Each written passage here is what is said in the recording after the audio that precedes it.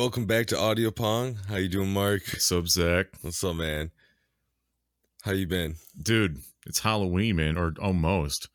It's October 29th, and it's a Saturday, and everybody's doing costume parties tonight, and I'm getting dressed up too, man. I wish I was doing it now. Oh, that's right. You got a William Wallace outfit, right? That's right, dude. Freedom! Really for sure. Do you got the blue face paint too, or are you just gonna wear the kilt? No, of course, yeah. All right. I'm so actually you're doing William Wallace, not just some kilt Scotsman. No, dude, it's like legit. Like this costume is hundreds of dollars. Then I had it handmade by a friend of ours. So, jeez, is it wool or is it cotton?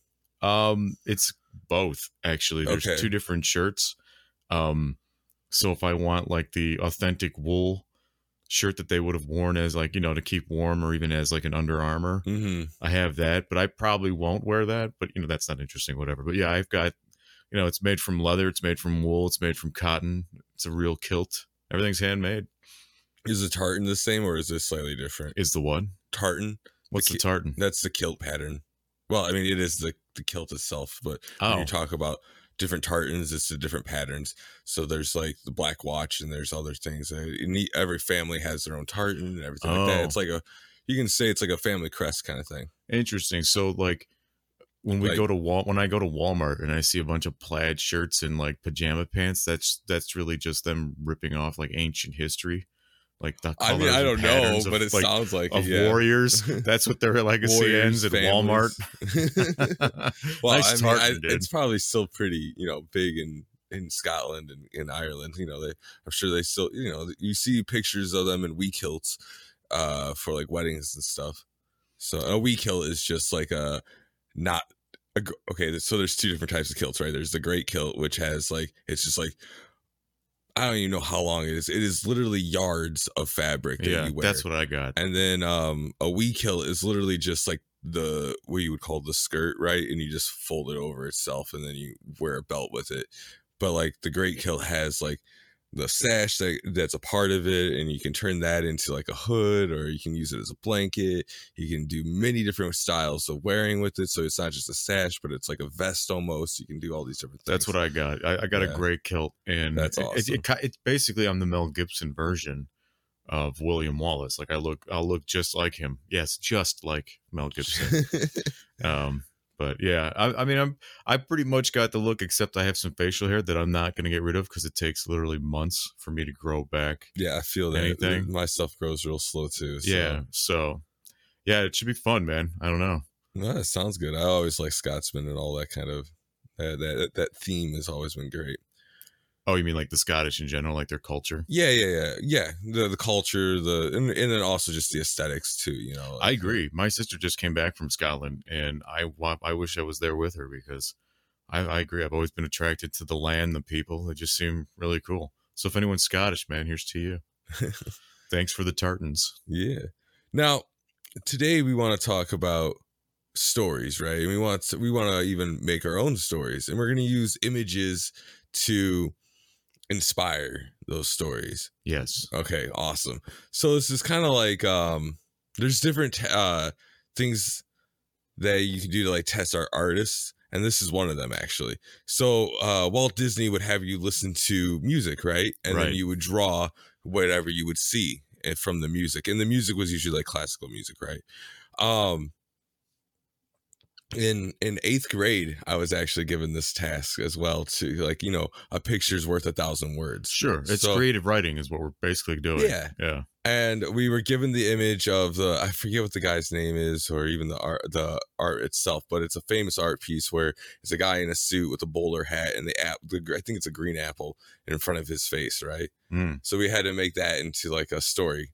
And so what I did is I made it like an alien spaceship was the apple actually, and it was a bunch of other things. It was just about perspective, and it was him actually like looking at it, and we were like, I don't know, it was weird, but and I was also in 8th grade, and I don't remember anything from my past, so I'm glad that's you're glad you have that memory. Even that enough is like it's not great detail, but hey, you kind of get the idea. So who wants to go first, you or I? Do you want to show me an image first, or I've got an image. So I had several ideas for this. and I don't think they're all the same as far as like quality. But one idea was I could draw these images, but then I felt that wouldn't, not only would that take a lot of time, but I also felt that that would sort of imply a story, right?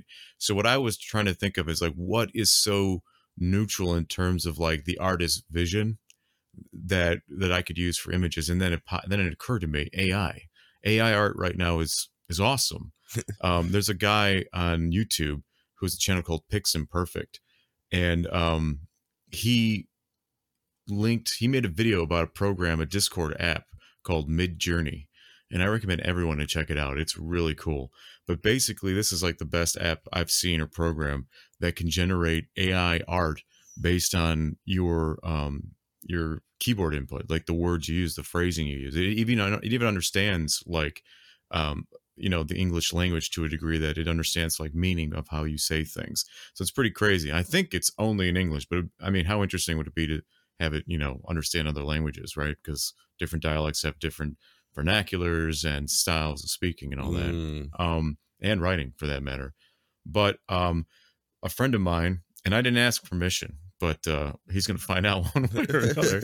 But his profile is public. He has amazing AI art, and I just really felt this would be a good opportunity not only to show off the AI art that he's created, or I guess you could say is the director of, because you don't really create it, right? At least not.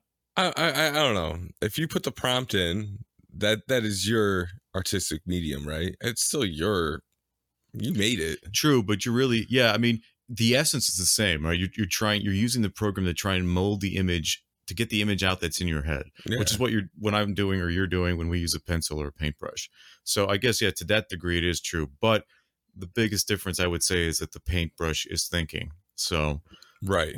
But either way, it's generated some amazing images, and I've just got to use that as my source. So I guess I'll go first because I've got one for you. So I'll hold it up for the camera, but then I'm also going to put it on the video, and I won't say that again going forward. But here's the image, and it's not titled then or anything, so just take a look. All right. And tell me what the story is behind that image. Okay, so for those who aren't watching the video as well, I'm going to describe this image. It's a African American man, short hair, some crazy hazel, not even hazel, they're like sunburst eyes. Like ember. That's like like embers of like a fire like in his eye as the iris. Gold chains, looks more like beaded. And then he's wearing like an alligator like kind of jacket or something like that. And it's just like the picture from like the collarbone up to his head. Now, what kind of story could you write about this? So I'm thinking either he's from a tribe where their people are like, their eyes are like this, right? Or it's more of an awakening, right? So it's like, this is something that only a select few members of the tribe can have.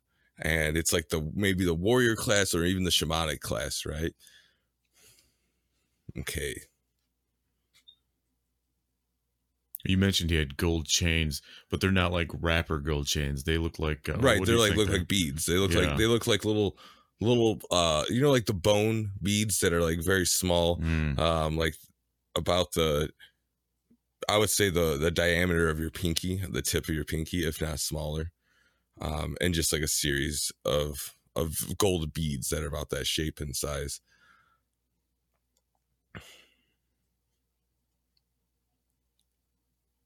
All right, so this is sparking the idea of like what if it's an accident? Okay, so I'm going. Everything I said is wrong. So he was a member of his tribe, right? And he was going through his like what do you call that? Manhood, like ritual. Yeah, like coming to man ceremony, right? Yeah, right. So he's doing that, and was it an accident or was there was it a bully? It was an accident. He did it to himself. So he's doing his whole thing, whatever ritual that may be for his tribe to become a man, right? And then he gets blasted in the eyes during his sacred dance or whatever that he's doing. and it with embers from the fire and in the center, right? So and then this blinds him, and he becomes the seer for his tribe, so he can now see into the future, the past, and the present, and he has divine visions of he can give like advice, right? So this is his like character story almost, right? It's not necessarily a story for like a D&D campaign or something. Kind of sounds like Heimdall of a character. Well, he looks kind of like Heimdall with the, like with a young the eyes. Heimdall. Yeah. So he can see into the future and he can see into the past, and he can give great counsel on both. He gets divine visions, and I would say like for his character, he would definitely get it from his whatever his tribe's deity is. So like say like his tribe has like a protector god, right? And this is his like steward, his like emissary to the world that he has become through this ritual. It's kind of what I'm getting from this image. What do you think? What I think? Oh, I don't know. See, I'm primed. My mind is primed because you gave your story. So in a weird way, I have to make a decision if I want to agree with some of the things you said, like him being tribal or anything like that, or dump that and completely ignore that line of thinking so that I can have something totally unique. You know what I'm saying? It almost kind of it doesn't ruin it, but it well, I didn't know if you brought it into the world. Like I actually hadn't thought at all. Anything? Okay. Yeah. See, I chose images that made me think. So no, yeah, I wanted to be totally blind. I didn't want to. In fact, I don't know what images I'm going to use with you. I just have like an album. Oh, okay. So and I'm going to choose from that album as we go. Yeah. So and I'm just going to look at something that catches my eye. I'm going to save it, close it, and then show it to you when it's your turn.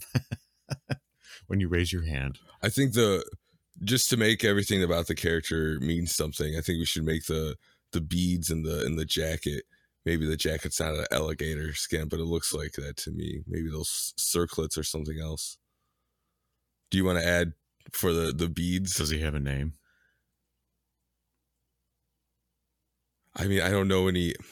If I would have to do research, but I would want it to be like some kind of Afrikaans name. I don't know what tribe I would go with, but like something I don't know. I'm getting very like Z sound, like like Shaka Zula or something like that. Well, it's funny you say that because I think the coolest sounding names for like black guys are with J's or with Z, and of course there's a rapper named Jay-Z. Oh, so I don't know if that's why or part of it, but so like for me, like the first name at the top of my head is just like Jamiroquai or something like that, like something that sounds almost like like Geronimo, like it's a tribal, but it's a strong warrior sounding name. Jamiroquai sounds like that to me. I like it. It's a good name. So I think the beads could represent. I think it has to do something with his deity, right? So I would say either prayer beads, but I think we can make it more interesting. There's prayer beads because there's so much. I find so when I used to do creative writing all the time and some creative drawing, but most of it was the creative drawing was mostly in class. But on my own, I did a lot of creative writing. So what I found is that I just go with like the first thought. Like I don't try to structure thoughts. So like just whatever comes to mind, even if it's like an elephant. Like, oh, it's an elephant. Okay, it relates somehow to elephants. You know what I mean? Like these are the each step that an elephant takes in its life. And so, okay, so for the beads, it could be each bead is a representation of a person that he's helped in his life, and they add a bead every time he helps someone. Like that's his payment, right? Is a gold bead. So each time that he helps someone and gives them advice and things like that, he gets this gold bead. So yeah, so then if he's if someone sees a seer or a maester with a lot of gold beads, and he's trusted, right? He's answered a lot of questions, whether they're wrong or right. He's helped a lot of people, right? Yeah, so it's like a sign of his validity, his credentials, right? And then I like that. That's cool. The jacket, we should do that. We're gonna keep that with that it's alligator, and it's one that he killed when he was like 14, 15 with his father, right? It was his first hunting trip, and they were actually hunting gazelle, right? They were hunting like a regular herbivore, something like that, some kind of peaceful animal, and that they were gonna have for meat. But the alligator came up and tried to attack the gazelle that they were going for. So they killed the alligator instead because it was like then coming after them. So it was like out of self-defense. And then they got 2-for-1 deal. I think we should finish each story for as a fun thing to do with like a title. So what was the title of your story of this of Jamiroquai, the blind wise alligator killer? That's it. That is the whole title. Jamiroquai, the wise blind alligator killer with beads of helpfulness. Beads of helpfulness. Yeah. That sounds like a D&D item. Beads of helpfulness. Yeah, like that's how shit was named in like D&D in the 80s and stuff. It's like now everything's like, Belphegor, the Demon Slayer sword or some bullshit like that. But it used to just be like, beads of helpfulness, prayer plus one. But if I had beads of helpfulness, I would at least name it but in another language, right? Like that's what I do. Just to be edgy.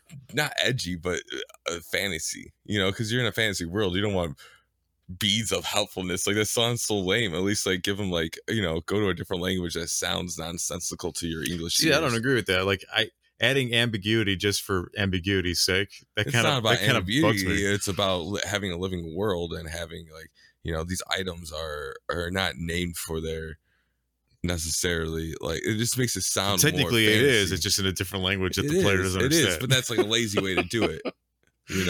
But it makes it sound more fantasy. It makes it sound more, I don't know. It makes it sound more alive than just beads of helpfulness. Like that sounds lame. I guess I'm fine with beads of helpfulness. You're fine with it's lame. Only lame to you. Like, I like to know that I like to be able to read things. Like there's certain games like when I play an RPG.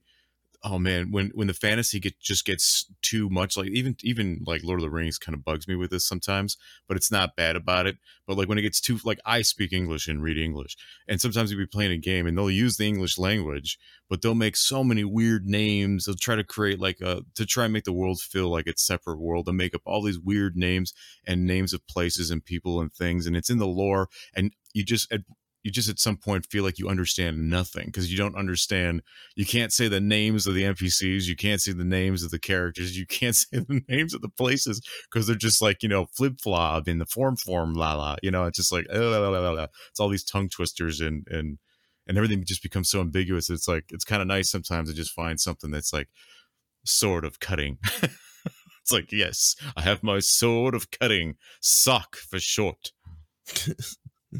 Yeah, I get it. I get that you want just to be told, but I don't know. I like the idea of everything has. I think sometimes it's nice, like especially if by setting, right? If you go to like, if you're playing characters, going back to D&D, if you're like playing characters in D&D or something, and they go to like a foreign land, then that would make a lot of sense. Like if they're in a Japanese setting or something, everybody speaks kind of like an Asian dialect or whatever. Mm. And then they would find, a Shintao or something like that. Like that would make sense to me. All right, so I came up with the title then. All right. So his story is called Of Fear and Hope. Of Fear and Hope. Yeah. Ding. We'll have a sound effect there. Number 1, Of Fear and Hope. All right. So I got one for you then, Marco. Okay. Now I guess mine's a lot smaller, but this is it. Good luck seeing that. So we'll put the images up, of course. But here you go, Marco. All right, I gotta see this now. Now this looks like AI art. Oh no, it's not. Okay, although it does kind of look like AI art to me. So this right away makes me think of night terrors and the thoughts that even like when I try to fall asleep at night, I feel like I'm always like at my back. There's always like a shadow or a group of shadows, and and that is the image my mind draws. But they're just really thoughts and. Whoa. You want to describe pressures? Yeah. So the image is looks like a young, beautiful woman in like a silvery negligee, resting peacefully on her pillow, and what looks like you would think are rose petals floating down to her are actually the flakes coming off this demonic-looking shadow beast, who's made mostly of like tendrils of black and obsidian, but is inside fueled by some otherworldly red light power of, probably evil origin. Or who knows, maybe this is a peaceful creature, maybe this is an angel, but they just don't look pretty. You never know. That. I mean, how could you recognize? That's another thing that like I've thought about before, like in a lot of storylines, especially like even stories from the Bible, not to get into religion or anything, but um, why would you just trust, like to me, the most untrustworthy people when just by default are beautiful people. So that's why I don't usually like lose my shit when I see a really beautiful woman. Like even if like a supermodel walks in front of me or something, sure, sometimes my jaw drops, right? Right. But for the most part, I'm not intimidated by beauty because I'm really apprehensive of it. Because to me, that is like the perfect weapon to manipulate with. So if somebody wants to hurt me, it's much easier for them to get to me, to get past my defenses if they're beautiful. And it's weird because it doesn't matter if they're male or female. It changes, the reasoning changes. Right. Like if it's female, then I'm like attracted to her, right? But if it's a guy, then I'm like intimidated, especially if he's like, bigger than me and muscular or whatever, handsome, successes, what I'm saying? He's got like material things or whatever. So I don't trust beauty. And that's why I think I'm usually pretty open-minded about how I judge others, right? And I've even been told many times, like I had a friend once, Frank was his name. He told me, he's like, what sucks? He's like, what your problem is, Mark? I'm like, what? He's like, you get along with everybody. I'm like, yeah, I know it sucks, but I kind of do. Like I've been invited to like every kind of group of people you can think of and been able to like have a good time with them because I just don't judge them immediately. I let them fuck up first, basically, is what it comes down to. Yeah. So I never judge a book by its cover for the most part. So unless they're beautiful. I mean, no, I mean, like, I know what you mean. You just puts you on edge. It's like, all right, I got to be aware of my own fault that I may fall into their guile and be able to like, be fooled easier because of their beauty. That's part of it. I guess I'm also, I guess also what I'm saying is I feel comfortable around ugly people. But I mean, whatever. That's the way it is. Less competition. I didn't bite his brain, right? Don't get mad at me. So yeah, but going back to this image, it makes me think of those things. And so this creature is descending on this young lady while she sleeps. It makes me think of the weird, neutral to like haunting thoughts that I have when I try to fall asleep at night, which just comes from a life of, I don't know, craziness, adventure, whatever you want to call it. I don't want to try to sound like I'm interesting, but that's just what it comes from. It's like all the things like I get visited by weird thoughts. Like Charlie Sheen said it best in an interview back during like his era of crazy when he was like on every TV station. And he called it shame shivers. I think he was on Graham Norton's show when he coined this term. I think he coined it, but when I heard that term, I almost like jumped at the TV because I was like, "Oh my god, thank you! Someone has a term for what this is," and that's what it is. So funny. Shame shivers are like these.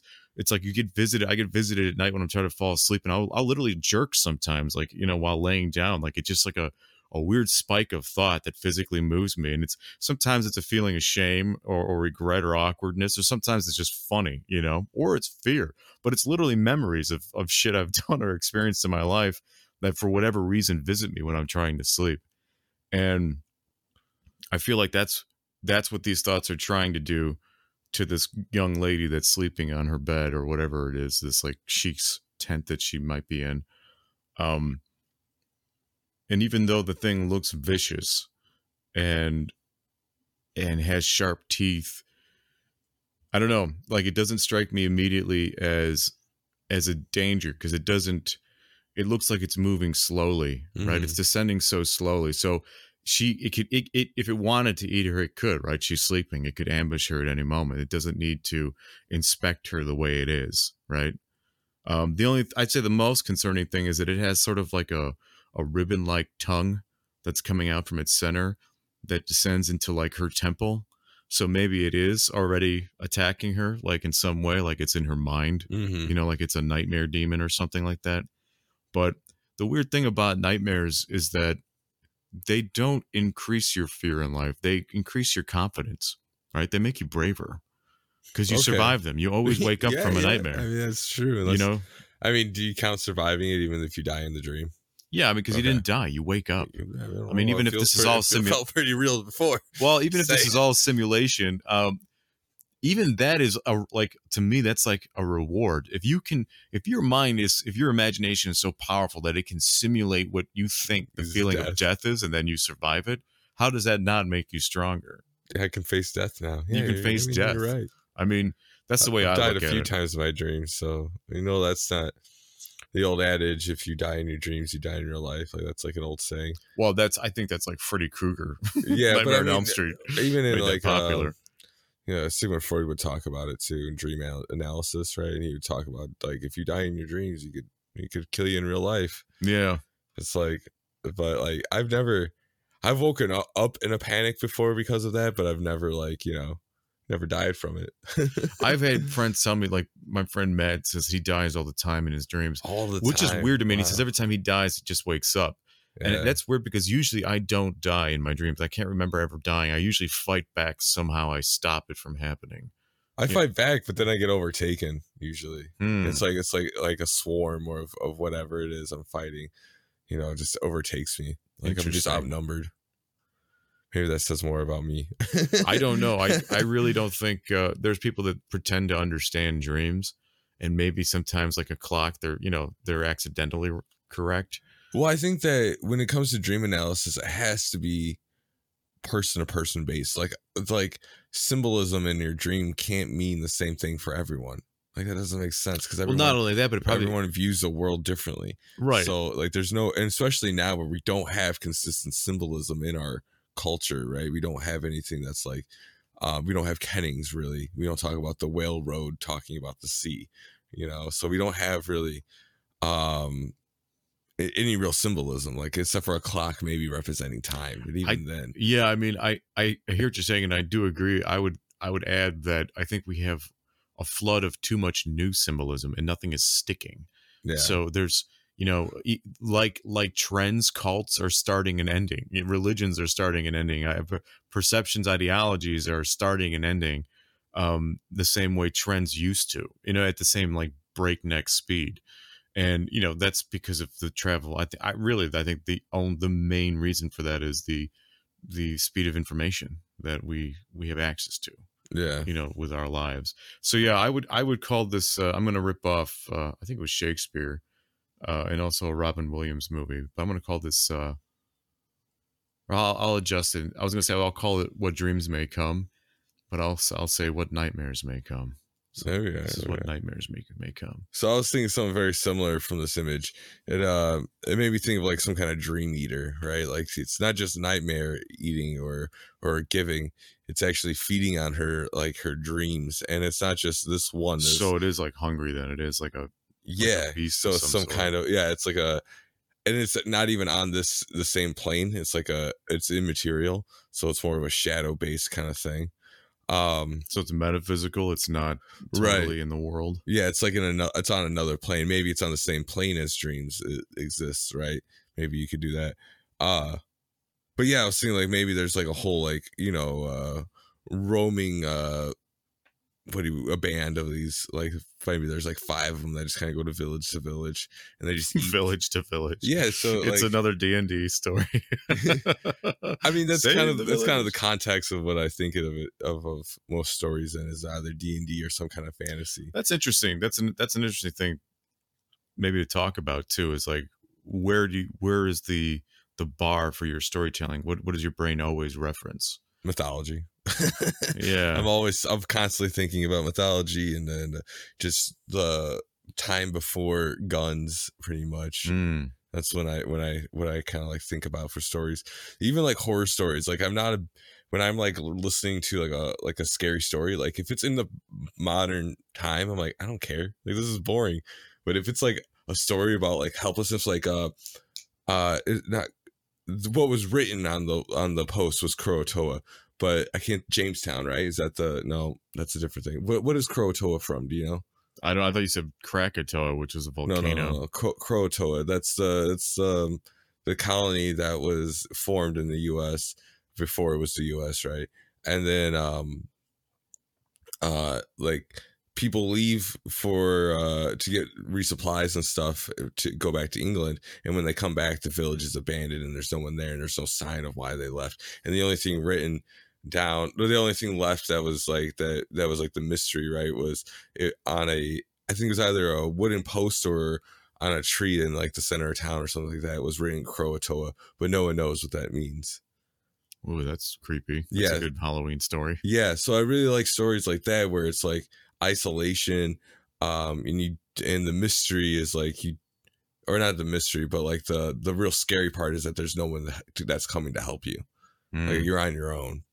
And I really like those kind of stories. And when it's in the modern time, it's kind of hard to do because you always have your phone, right? So you're always not only that, but like you're always you have only to a phone isolate call the away. characters somehow. Yeah. You know, I mean, I don't know, some writers, some storytellers do it interestingly. I mean, that's one thing I really like about sort of the dystopian, like cyberpunk kind of future, you know, like Blade Runner, is that it depicts a future where there is so much technology that it's easy to isolate, and that makes sense to me because I feel like we're doing that now. Like it's actually really easy to isolate yourself using technology, and really when you think about it, how quickly can you get help depending on where you are or what you're doing? You know, it's not the movies make it seem instant, but as any of us have been in emergencies in life, we know what it's like waiting for help. It takes forever. It literally feels like an eternity. Like 5 seconds is a minute, right? And then 5 minutes is an hour. It's like, this is ridiculous, or whatever the math is. Well, no, I mean, yeah, I mean, it's like one of the worst experiences I remember was when my grandfather had a heart attack and he was dying from it.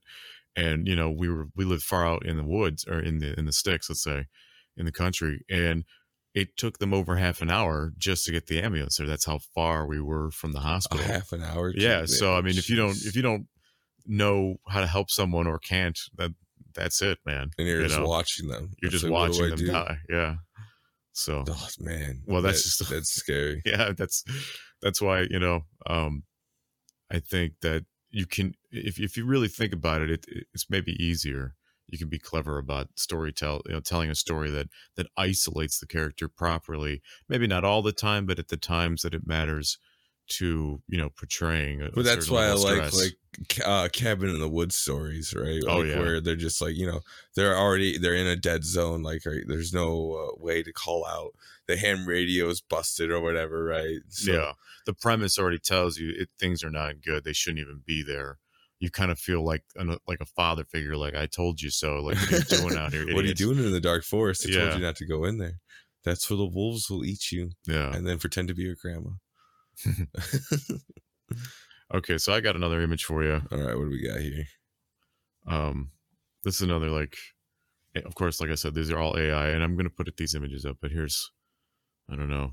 That's pointless to hold it up. I'll just describe it, or you can describe it. I'll describe Let's see what you think about that. Ooh, I like this one. Okay, so we have, my goodness. Okay, we got circles within circles going on. It's very like macabre looking. So it's a lot of flesh and red colors happening. We have a circle of like different, what look like heads, but they're like mangled and they're deformed, maybe dried out and things like that. Like they're half rotten. Others are like things are like in the process of being dissected, maybe. Then you have like this circle of those things kind of like form into another circle where she looks like organs almost, just kind of, or maybe dead roses even. It's hard to tell.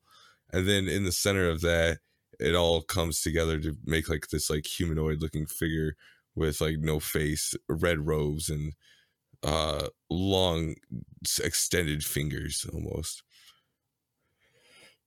All right. Story.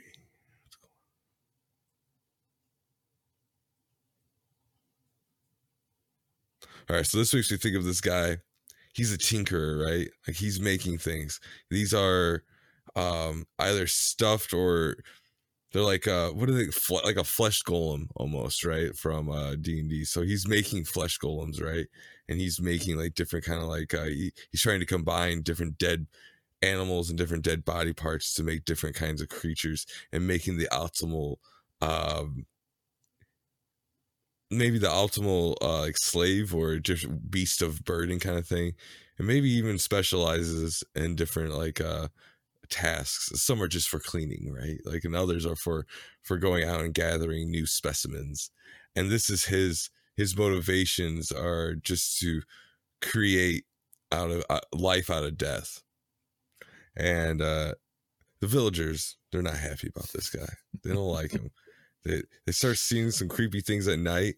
So like you like just glimpses of like by quadrupedal like things like skirting across, but they're like deformed and they're not quite, and that they don't look human and they don't look animalistic. They just look wrong, and you can't tell what they look like because it's always dark when they come out. When we all get our own Matrix world in the future, I'm not visiting any of your villages. Wow. Like ever. It'd be fun. No, your village people don't. They got it rough. Yes. Their lives are not easy. That's why you're the hero, Marco. So what I think it would be better, instead of like for like if you were to make this a D&D campaign, right? Instead of like the heroes coming from out of town, like they're from the town, right? So they grew up in this space, and they're like coming back home. No. They're already there, and they're having enough of this. They finally see one. They're getting a little more ambitious and taking living creatures and even babies, right, from their cradles. And then he'll like use them and cut them up, and he doesn't use anesthesia or anything. He's just a vicious SOB, you know. That's what I'm feeling from this guy. I like that his red robes, again, they look like some kind of like, maybe he's I don't want to say, because they don't look like they're religious in any way, but I feel like there's some kind of like occult happening. Maybe it's just demonic, right? Maybe he's talking to some kind of fiend who's like inking these ideas into his mind. Like he had a pure goal at first, but then now it's from speaking with this demon or devil, it's starting to corrupt him, and that's why he's starting to take living creatures and not just the dead anymore, right? He's starting to take, so that's kind of like what I'm feeling from this. I really, that those top ones are scary as all get out. It's kind of like a wheel of mangled undead heads, and like the spokes of a wheel, and in the center is this membrane that presents a full-figured creature. Yeah, and not even all of them are heads, right? Like there's mangled flesh. That's what it looks like. It's so cool. I love this one. But yeah, that's kind of what it sparks in my head. Is this guy he's creating undead golem types. So they're not really undead. Zombie slaves. It's more, but it's not like undead because these things aren't living, though. It's more mechanical. It's more like he's breathing maybe a different kind of life, not really undeath. Otherwise it'd be green. Well, it's almost like a synonym for robot slaves. I mean, if you're making robots out of parts of the earth instead of parts of people, like obviously there's ethics involved with that, but you know, I think it almost looks like somebody's really fucked up like display of Halloween masks, like how they're gonna choose one. What would you call this? What would you title this? I want the word flesh in there. Flesh wheel.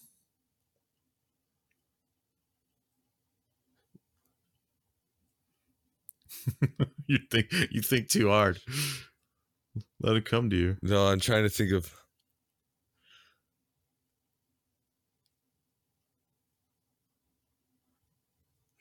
I don't know. The title, The Flesh of Our Sins. The Flesh of Our Sins. I don't know. That's spiking out of my head for some reason. I don't know. I like it. I mean, even though the villagers didn't necessarily do anything wrong. Those poor villagers, man. They're always getting boned. Yeah, I like horror. Well, horror is, I think it's one of the more interesting genres of like storytelling, right? And it's funny. It's funny too, because like defining horror for a lot of people is kind of like a controversial topic. Like, what do you consider horror, right? Like, even I have my own opinions on that. For me, like for a horror movie to truly be a horror movie, it can't have a good ending, right? It's got to have at least a twist, or things do have to end badly for the characters. That is my favorite types of endings, is where everything like no one gets a happy ending. Like the bad thing Yeah. happens to everyone. Everyone dies or everyone gets, trapped or things like that. I'm like, yes, like it's like real life, Sometimes not everyone makes it. It's like life I think sucks. my favorite are like the way a lot of horror movies ended in the 80s, where okay, some of the people survive, and that's technically the happy ending, but then there's a twist, like the monster, like Critters, the monsters laid eggs in the barn, and so it's not over, it's coming, it's gonna happen again, like that kind of shit. Mm. But not always, but that's generally my favorite, because I do like to see some success, but there are stories that I just really liked where there was no success, like The Witch. Like that was a really good, creepy modern horror movie where there were moments where I thought things were going to turn around, and no, it doubled down. It got worse, and then it happened again. It fooled me again. Oh, can we get some reprieve for these poor people? No, it doubled down again. It's like, oh my god, like cool. Things are just getting worse and worse. Well, 10,001 Maniacs is kind of cool with that, because then they think they're getting away, and they're on the open road and everything, and then there's like they're on a motorcycle, right? And there's like a wire that they don't see, and it cuts their heads off as they drive through it. Yeah. Rob Zombie kind of ddid that with House of 1,000 Corpses. I like that ending a lot. That's like a really good bad ending, in my opinion. If I guess I won't spoil it if anyone hasn't seen it, but that's a really good Halloween October movie to watch. Is House of 1,000 Corpses. Yeah, that's good stuff. All right, I got another one for you, Marco. All right, let's see what we got here. All right, first to describe this image. This is really just a Halloween episode. Everything's going to be scary. That we show each other. I mean, it is. I mean, that's every day's Halloween in my life. So this is an image, and it's in black and white, and it's in a forest at night, and it looks like the kind of forest you might see in North America. You've got these pines or spruces with a tall bare trunk before the branch, like the longer branches and the needles or the leaves start. So those kinds of forests are cool because you can see clearly through them when you're walking through them. There's not usually a lot of like foliage on the ground as well, for the most part. So they're not real thick forests, but they're also kind of creepy for that, because it's like you feel like anything could be looking at you from a great distance.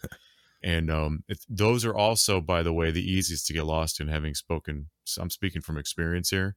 Like out of all the types of forests that I've had to walk through, really? When I was a surveyor, the ones that are the most, that are like, that had the least amount of, like, let's say, like, recognizable things, those are the ones that are easy to get lost in. Because once you start turning, you don't have any bearing anymore, right? That's why you have to like pay attention to the lay of the land. Usually helped me, and if that was too flat, then I would pay attention to like the sky, or just fucking have a compass. But so it makes me think of that. Yeah. But this is at night, and there's a sort of backlit glow to this part of the forest, which is probably like maybe moonlight. That's what it makes me think of. But in the foreground are these four characters that look kind of like a scary stories to tell in the dark drawing. Like they're very stringy and wet and draped in like goo and maybe plant and vines and things like that. And they have these weird, each one has a weird headdress that's built out of like animal parts, like an antler or a deer. And one looks like a witch, and then two look kind of like different versions of like a demon or a deer head or a goat head.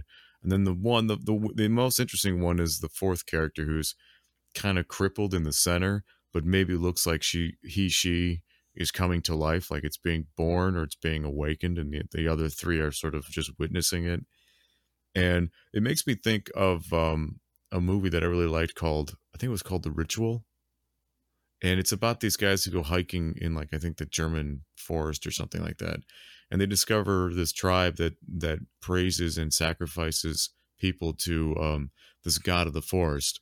And then they find out the damn thing is real, and it looks so cool. Like it's like this behemoth of like deer parts and other things. Oh, that's pretty cool. It's called Ritual. I think it's called The Ritual. I think you'd really like it. It was a really good like independent like horror film, and it makes me think of that because it's very, very similar to like the imagery in that movie.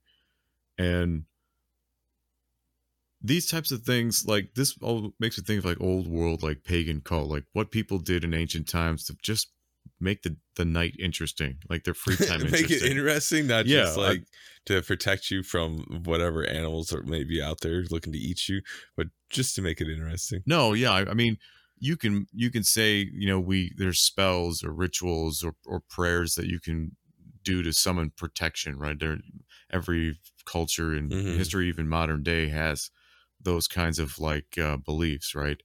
But all that really does is build your confidence to walk around at night when in a time where, especially with ancient man, where we were still on the menu, bears and wolves and lions, oh my, they would come and they would attack you and kill you and eat you, especially if you seemed like an easy target.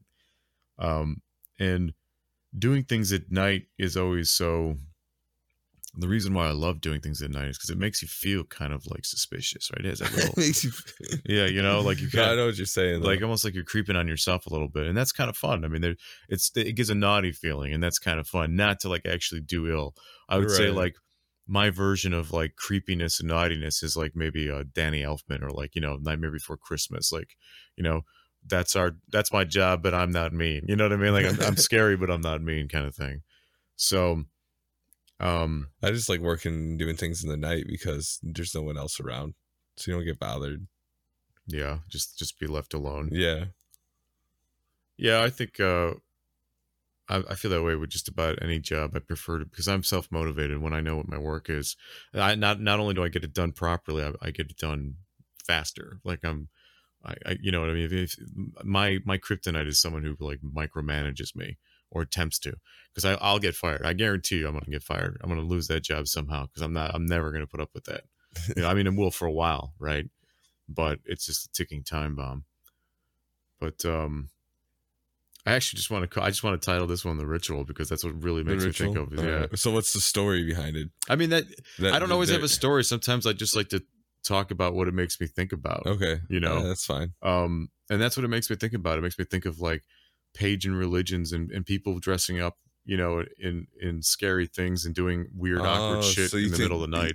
To you, those are just regular people? Yeah, I don't think. Okay. I think dressed up doing some kind of ritual in the forest. They just look like they're wearing ye old medieval ghillie suits, and they got like a witch hat and an antler head and got a goat head going, and then they just someone.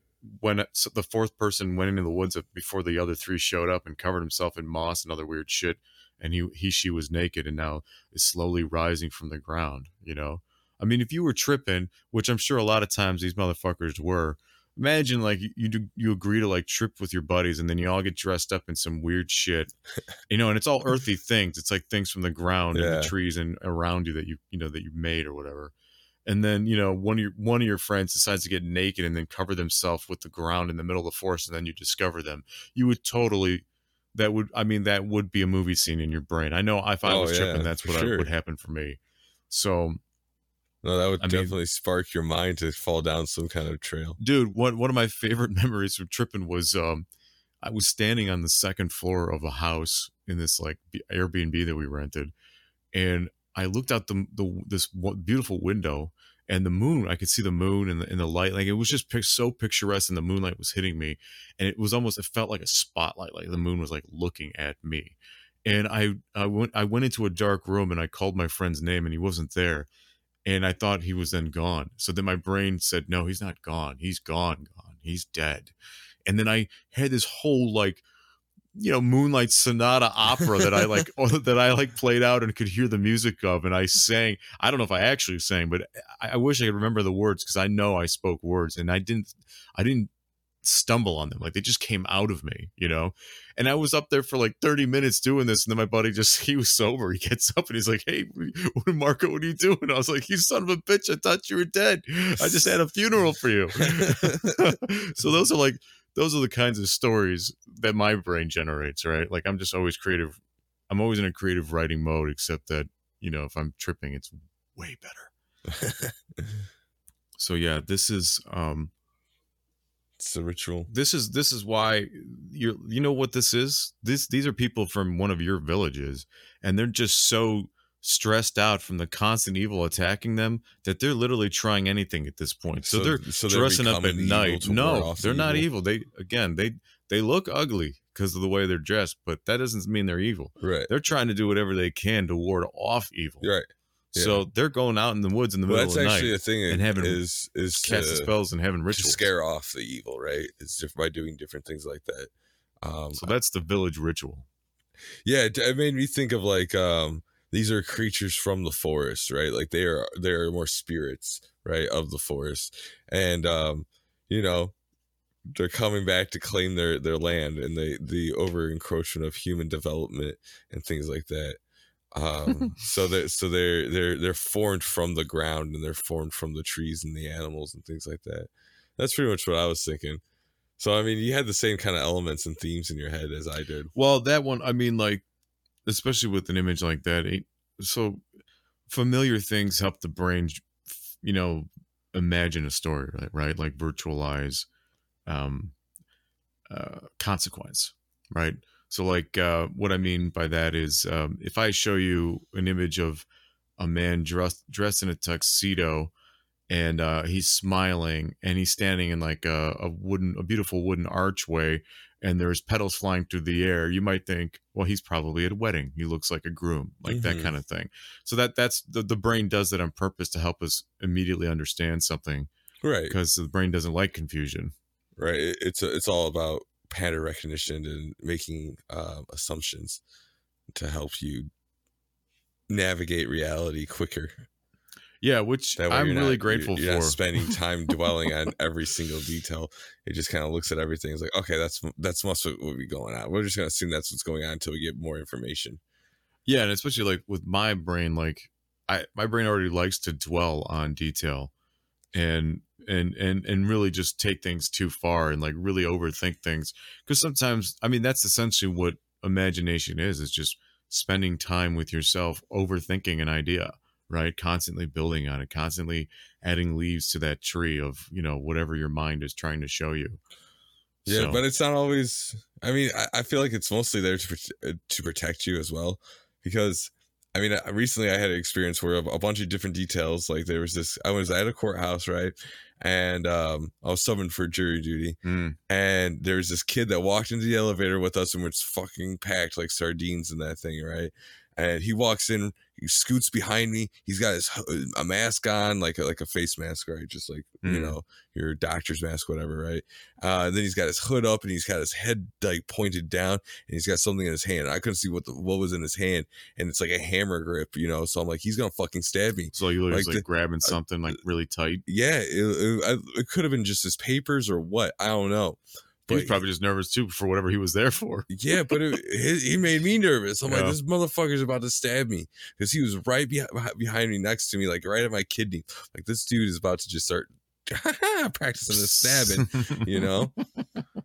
But oh man, that was the most stressful elevator ride I've ever been on. That's really interesting that like it put you on your. I mean, maybe something really was wrong if it put you on your guard. That well, I put my arm in front of my side where he would be able to stab me. So I'm like you tucked your arm in. Just in case. I put it there. I'm like, this motherfucker, if he tries something, at least he's gonna get my arm and not my kidney. You know, he's not gonna drop me right away. I'm at least gonna get him. Like, I'm only laughing because I've been in moments like that myself where like for whatever reason I was just so hyped up and like ready to fight for my life and nothing was happening. Nothing happened. Like, you know, something just triggered my brain too. Well, I'm already like uncomfortable with closeness. Yeah, like I don't, especially when it's other men, like that bugs me. Sure. When you're in that kiss me kill me range, it's like something's about to happen. Like, and I don't like it. It's like I don't know what's gonna happen, but it ain't good. No, I agree. I don't. It makes me uncomfortable as well. You know, like it's not. Doesn't feel like. I don't know what you'd say. Like natural. Maybe is the wrong word, but like you said, the kiss me kill me range. You could be. You're under threat somehow. Yeah, if you're in an arm's length, like that's enough space for you to just do something without me having time to react. Like I can't back away from that. I can't block it unless I'm watching you, and we already know we're in that state. Like there's nothing for me to do. Yeah, if only every street fight started like it did in the movies. Okay, ready, go. What do you think about this image? Oh, this reminds me of one of my favorite artists. I can't think of his name, but we talked about it before on on our episode of art when we talked about our favorite artists before. Mm-hmm. Oh, Marco, people are dead. People are dead. These are so. What we got here is we have what kind of style of art do you call that? It's not impressionism. It right? is kind of impressionist a little bit. I mean, it's an impressionist use of color, I would say. So, and, well, technically, again, this is an AI image, so right. It's probably to some degree affected by the what we as humans define as impressionism, right? Because AI isn't yet defining things on its own; it's using our definitions to generate things. So what we got here are 1, 2, 3, 4. We have 5 candles, right? And each candle has a flame, but one of them has a double flame. It has a flame, and then there's like another flame shape on top of that flame, right? And then surrounded by these flames are little swirls of color they call it like knife painting or something like that, where they took like their palette knife and they just smear the colors around and like do different things like that. Yeah, there's no brush. And these are all circle shapes, right? And it's to illustrate the soft focus of the background and to show that there's light happening behind it.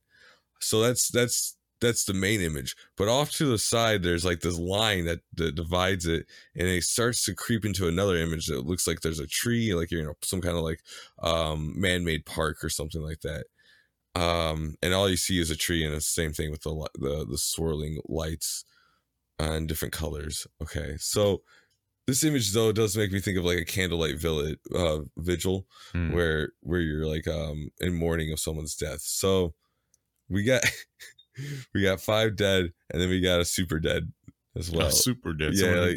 So is that what you do for someone who becomes a zombie and then dies again? You light a double candle for them?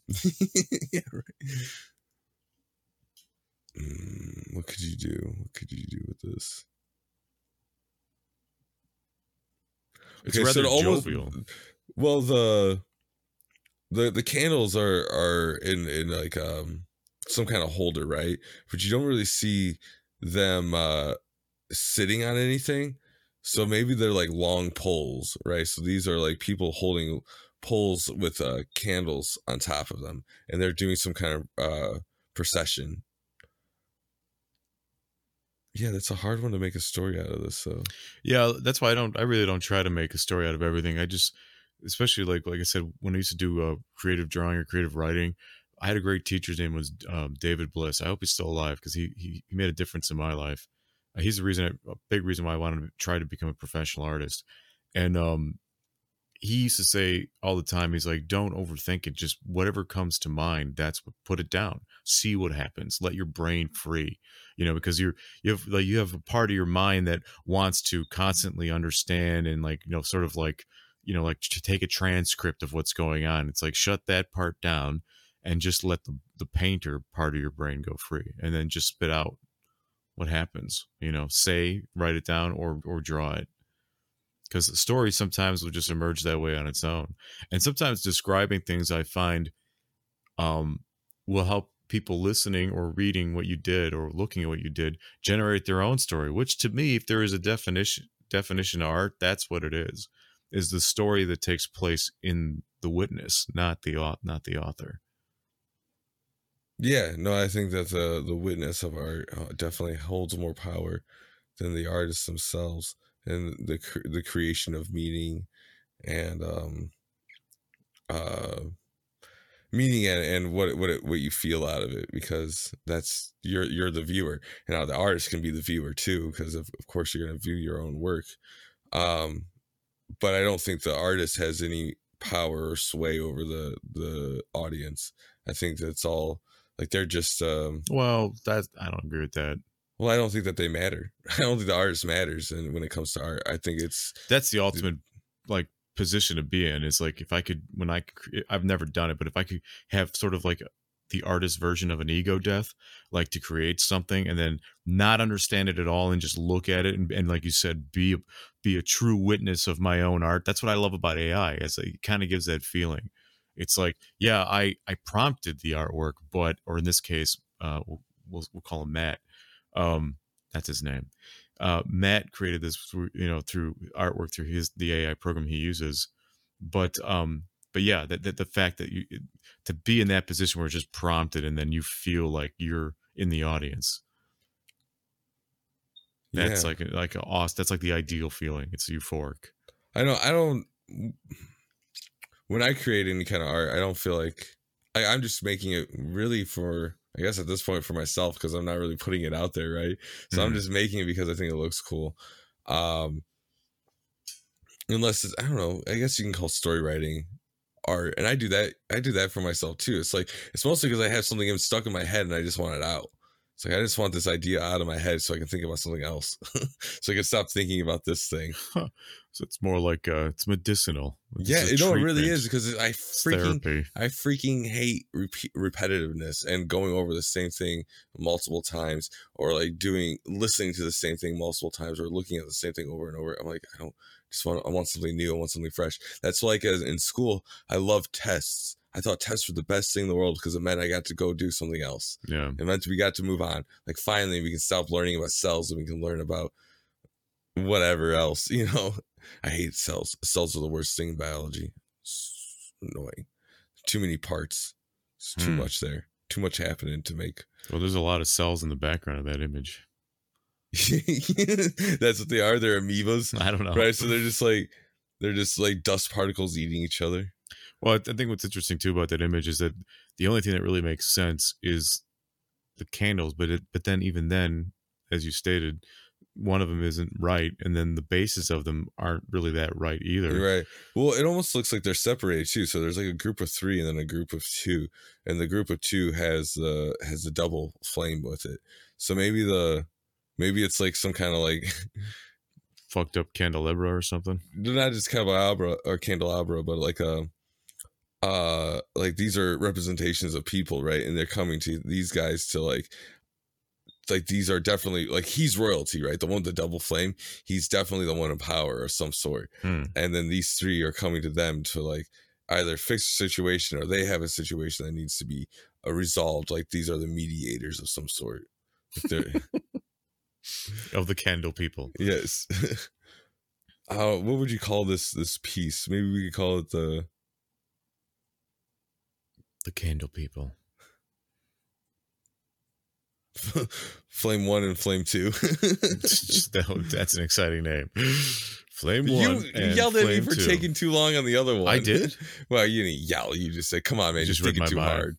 Oh yeah, no, I wasn't yelling. I was just trying to encourage you to, because I know there's thoughts you're skipping, right? That's what silence is. It's thoughts you're ignoring or you're saving. So it's like, don't save those, don't skip those, just spit them out.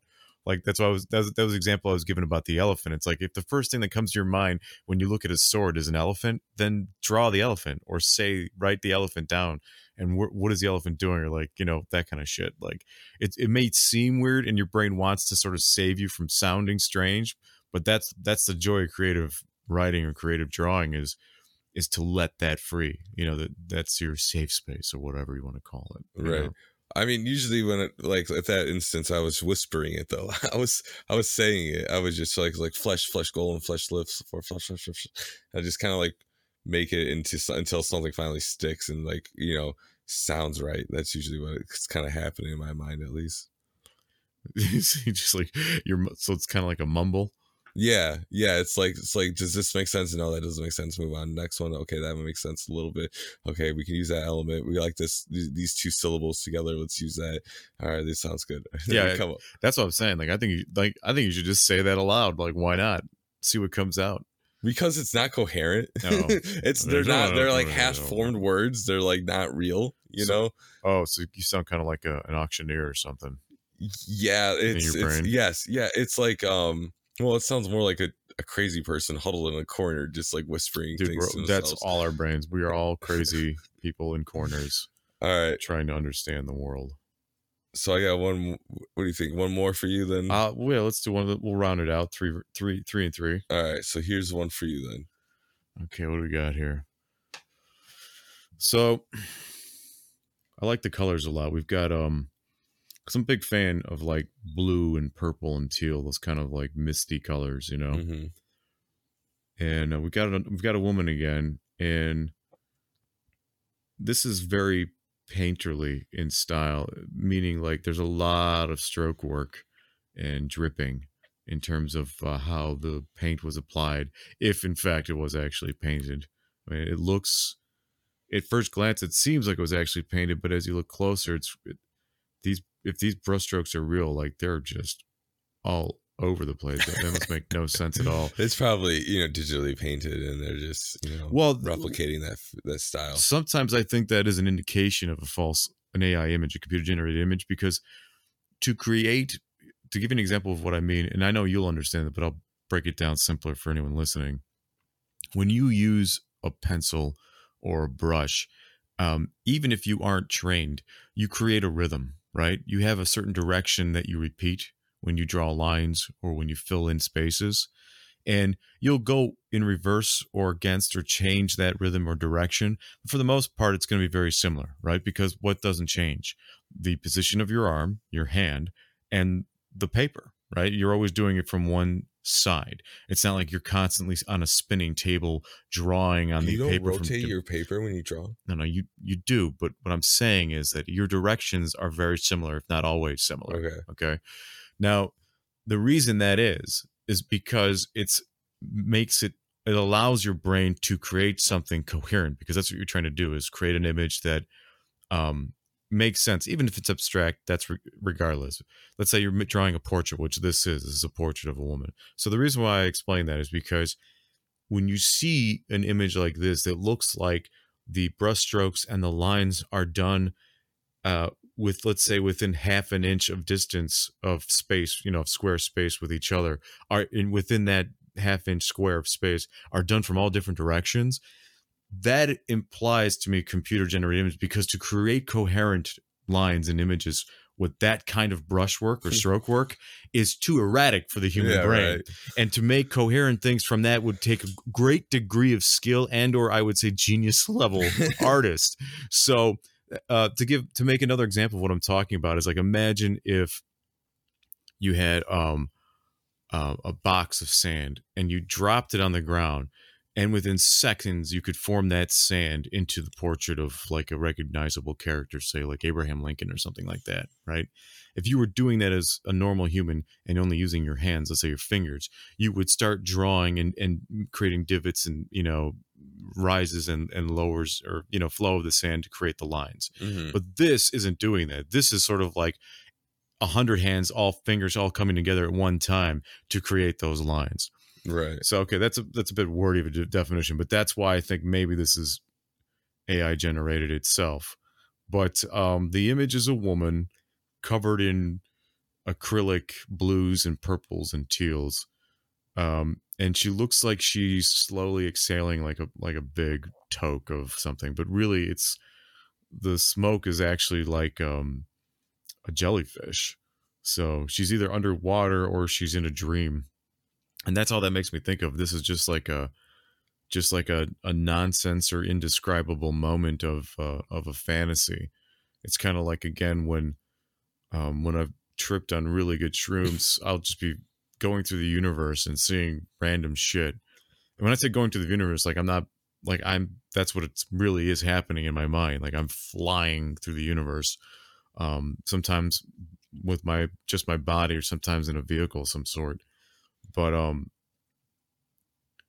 this one actually doesn't really trigger my imagination very much. I feel like it actually kind of closes it down, because it's doing so many imaginative things on its own.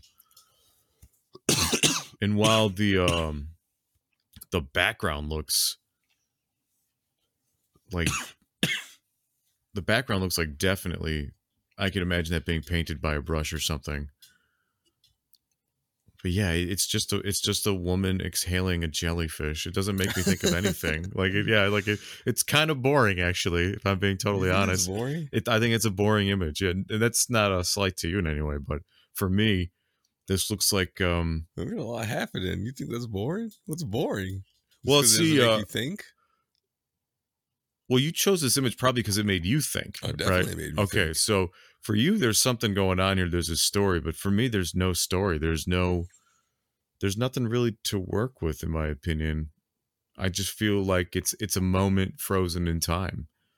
It's just So what's happening in that time? Just well, for it's indescribable. Yeah, I mean, there's nothing.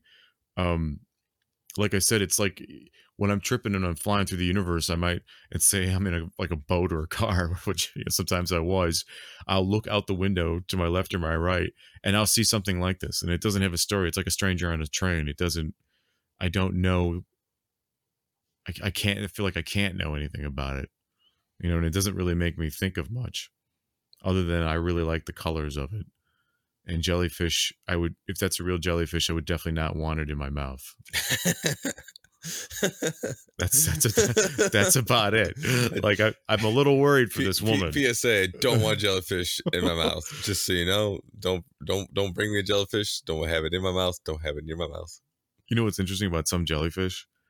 There's a kind of, I forget what it's called, but there's a jellyfish, and I think a lot of them actually have a similar life cycle, but it's considered immortal. Yeah, because it'll grow into an adult state. Yeah, and then it'll reproduce, and then that's the crazy thing is that it reproduces, because reproduction is the reason why things aren't immortal, right? Because they make new versions of themselves, essentially. Like, I know as humans we think of the people we create as like a totally new person, and sometimes it's because of religion or spirituality, but really I feel like from a nature's point of view, we're not making new people.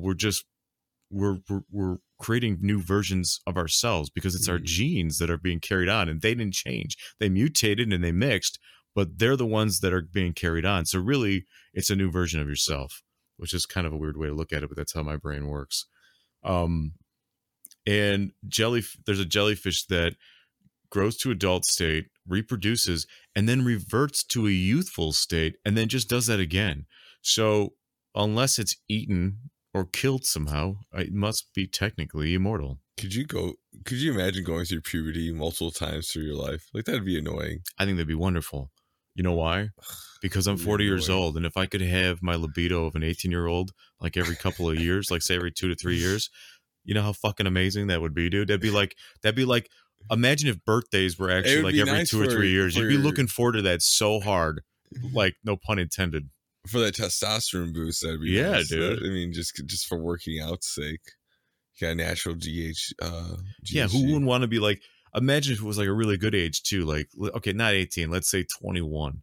Like, if you went from 21 to 40 back and forth, dude, that's like that makes me worried though, because like I think humans will one day invent immortality one way or another, whether it's uploading a mind or just allowing the body to live for hundreds of years or something. And that worries me a lot, because there are so many bad people in this world, and most of them run the world. And it's like, imagine if like someone, imagine, just without getting specific, imagine a politician that you really hate, okay, never dying and always having their position of power. That is just nightmarish to me. Well, I think you'd have to create either it would become like mundane. We're all living like this, right? So it's like, okay, this is just how life is. Or you would have to create a new like term limit system. Term limits to life. You'd have to be killing people on purpose just to make sure that. That's what I'm saying. You have to change it so it's not. So you can't do this forever. Like, you have to. Well, we don't even do that now. That's what worries me. We like definitely wouldn't do it if people were immortal. Yeah, that's like the penultimate. I mean, there are tyranny. Term limits. You can't be president more than twice, and that's it. The president. Years. Well, there's other. I can't think of anything else other than like a mayor, or a governor. Yeah, everything else is until you die, which is kind of messed up. I mean, yeah, judges. Yeah, but but you want speakers, right? But you want people who specialize in this field, right, to do it. That's what you want, but I don't think that's what we get. What we get is crooks, right? I'm not saying it's working. I'm just saying what you want in a job is someone who's qualified. Well, yeah, but I feel like you're taking.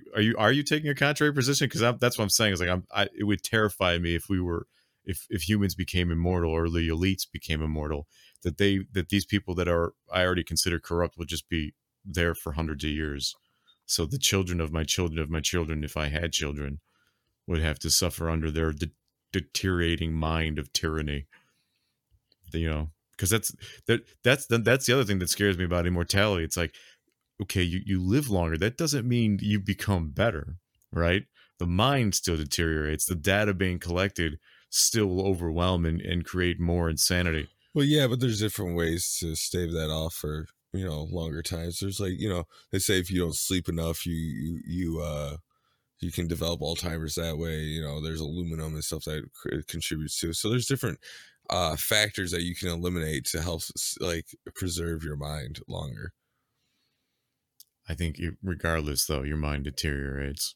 Like, I mean, well, so does the rest of your body, though. Right, that's what I'm saying. But imagine that just happened going on for hundreds of years. But if you can find ways to stave off the deterioration of your body, you can stave off the deterioration of your mind. It's the same fucking thing. No, you'd have to be removing memories then. But you'd have to be introducing ignorance into the mind again, because that's what creates that's what we juggle with our minds with dementia, is the amount of data that our mind records over time.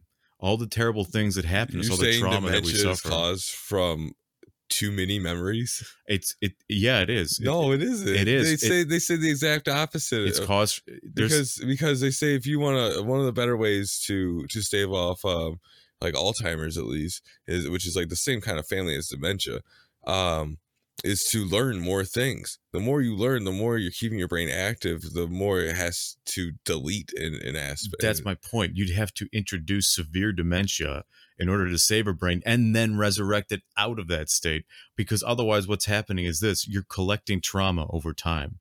Trauma. The longer you live, the more terrible things you're going to experience, and the more you're going to suffer from those things. And there's no way for us to know how we would be able to manage or continue to edit those things and deal with them, because already it's too much for the lives that we live, right? Even like an 80-year-old, like say an 80-year life. And talk to any old person, and you can even see it in their faces many times. Like, just the amount of things they've had to be through in life has drained them and isolated them in a lot of ways, or made them completely nuts. They say crazy shit. They think crazy things. They do crazy things, even without Alzheimer's. I don't think trauma contributes to dementia, though. I don't think that's like, if you went through something bad, that's not going to make you like. Sure, it causes amnesia, it causes mental blocking, it causes but insanity. I don't think that's the main contributor to dementia. No, I'm just saying that would be, imagine, instead of, let's say a soldier who, suffered severe PTSD, okay, for the 3 years that he was in a war, right? And let's say after that, he just led a normal life, right? Okay. So you could argue that from age 20, and say he lived for 80 years. So that's 60 years of trauma, right? With some of the worst being his time at war. Okay. Now imagine an 1,000-year-old life, like 1,000 years of life. Exactly.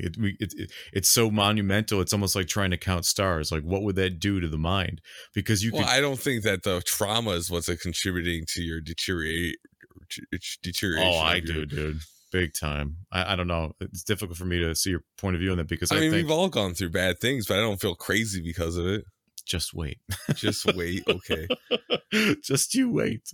You'll be smoking jellyfishes, man. Dude, they're tasty, all right? They taste just like jam. Have you had a jellyfish? Don't lie to me. I have not. But I was making a joke. Instead of jelly, they taste like jam. Hilarious. Because they're jellyfish. It's not hilarious, but it's worth a chuckle. Or at least I'm laughing. That's the kind of joke that makes me laugh at how at the lack of laughter that it would summon. So like if you've ever been to a comedy club and like someone tells a joke and it's just dead silent for like 10 seconds, I'm the idiot that starts cackling because I'm like, you failed, dude. That'd be me too. I'm gonna call this Jelly Toke. Jelly Toke. I kind of like that. This is Jelly Toke. So maybe, you got to make sure you send me these images, by the way. I will. So this one makes you think of like people are starting to evolve into the ability to breathe underwater, right? So she's like, I guess it's almost more symbolism than the jellyfish is actually coming out of her mouth, or maybe she's spewing out water, right? Maybe she's getting high by like sucking it in. She's like a fucked up mermaid with an addiction. She gets the poison from the tentacles. She gets that sting. Yeah. But these people are starting to become aquatic, right? So they're being able to breathe underwater, and maybe that's why the jellyfish is coming out of her mouth, because it's a magical means, right? So it's like the water is introduced from her, not from within her, right?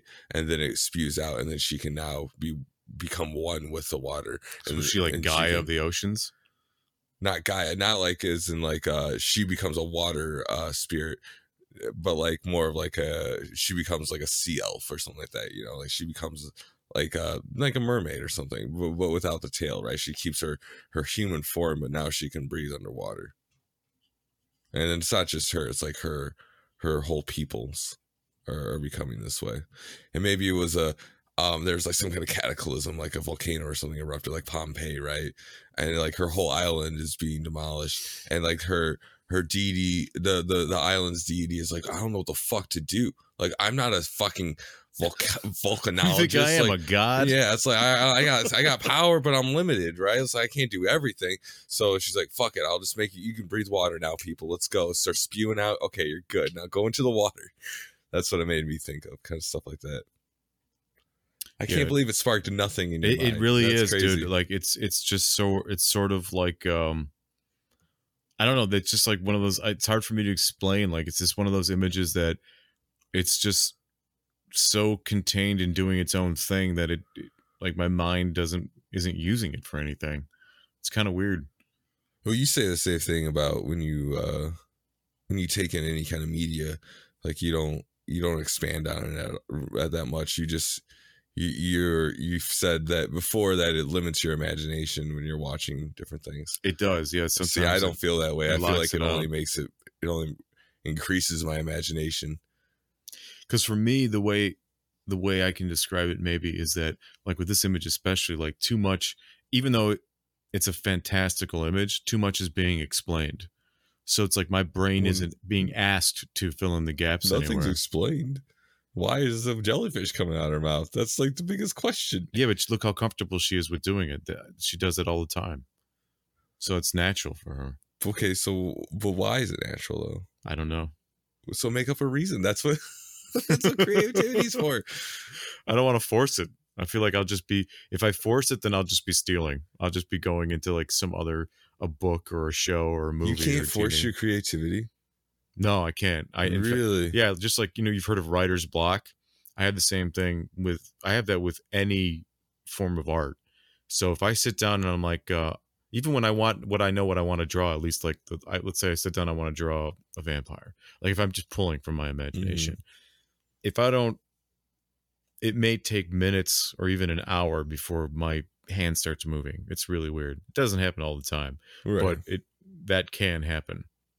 Wow. And I find that, that's not great. Like it happens not just with art, but with other things. Like when I'm trying to teach myself new things, like I love the guitar. Why the fuck don't I play the guitar? I love to sing. I love singing songs to guitars, like that kind of stuff. But every time I've tried to teach myself the guitar, I run into that block. It like stops me from doing it because I feel like there's no imagination there. Whereas like when I teach myself to like practice singing or whatever, my imagination just explodes. So I just can't explain it. It's just the way I am, No, I get that. I think that most people are like that. They can't summon creativity or the will to, or not the will, but the I don't know, the drive, the ability to sit still and do something. Well, the nice thing, focus. The nice thing is that isn't most of the time. Most of the time, if I get an idea or something, I just sit down and I write it or I draw it and I produce something that I'm usually pretty happy with or even impressed by. So that's a good feeling, right? And that's most of the time. So I can't really complain. It's just I don't know, mermaids smoking jellyfish. They, you do you, girlfriend. But yeah, it's just no, I don't know. Like, that's just a dead zone. That image is like you picked it's good because you did that to me. It's cool that you found an image that did that to me. So I like it weird, for that reason. I can't. I just that I don't know. It's good. I like the image. I thought it was. I like it. Yeah, don't mistake that. Yeah. Like I do like it. But yeah, this is kind of fun. Yeah, I liked it. I had fun. I have like 3 others, but Maybe another time. Or we can get maybe we can get Zach to do some solos, and then he can just go as long, do as many images as he wants. Yeah, that could be fun. Just start coming up with like quick stories real quick about since you like to do it and you're good at it, fun. Might as well. It's my favorite thing. Make it like weird bedtime stories from Zach. That'd be good. All right, Marco. Well, it was fun talking about stories, talking about our creative process and other things like that. Catch you later. Bye. If you like what you're hearing, or even if you don't, that also helps. Yeah, especially if you're still listening, then please consider supporting the show. We're working hard on our passion to create quality content, and we want to bring you much more.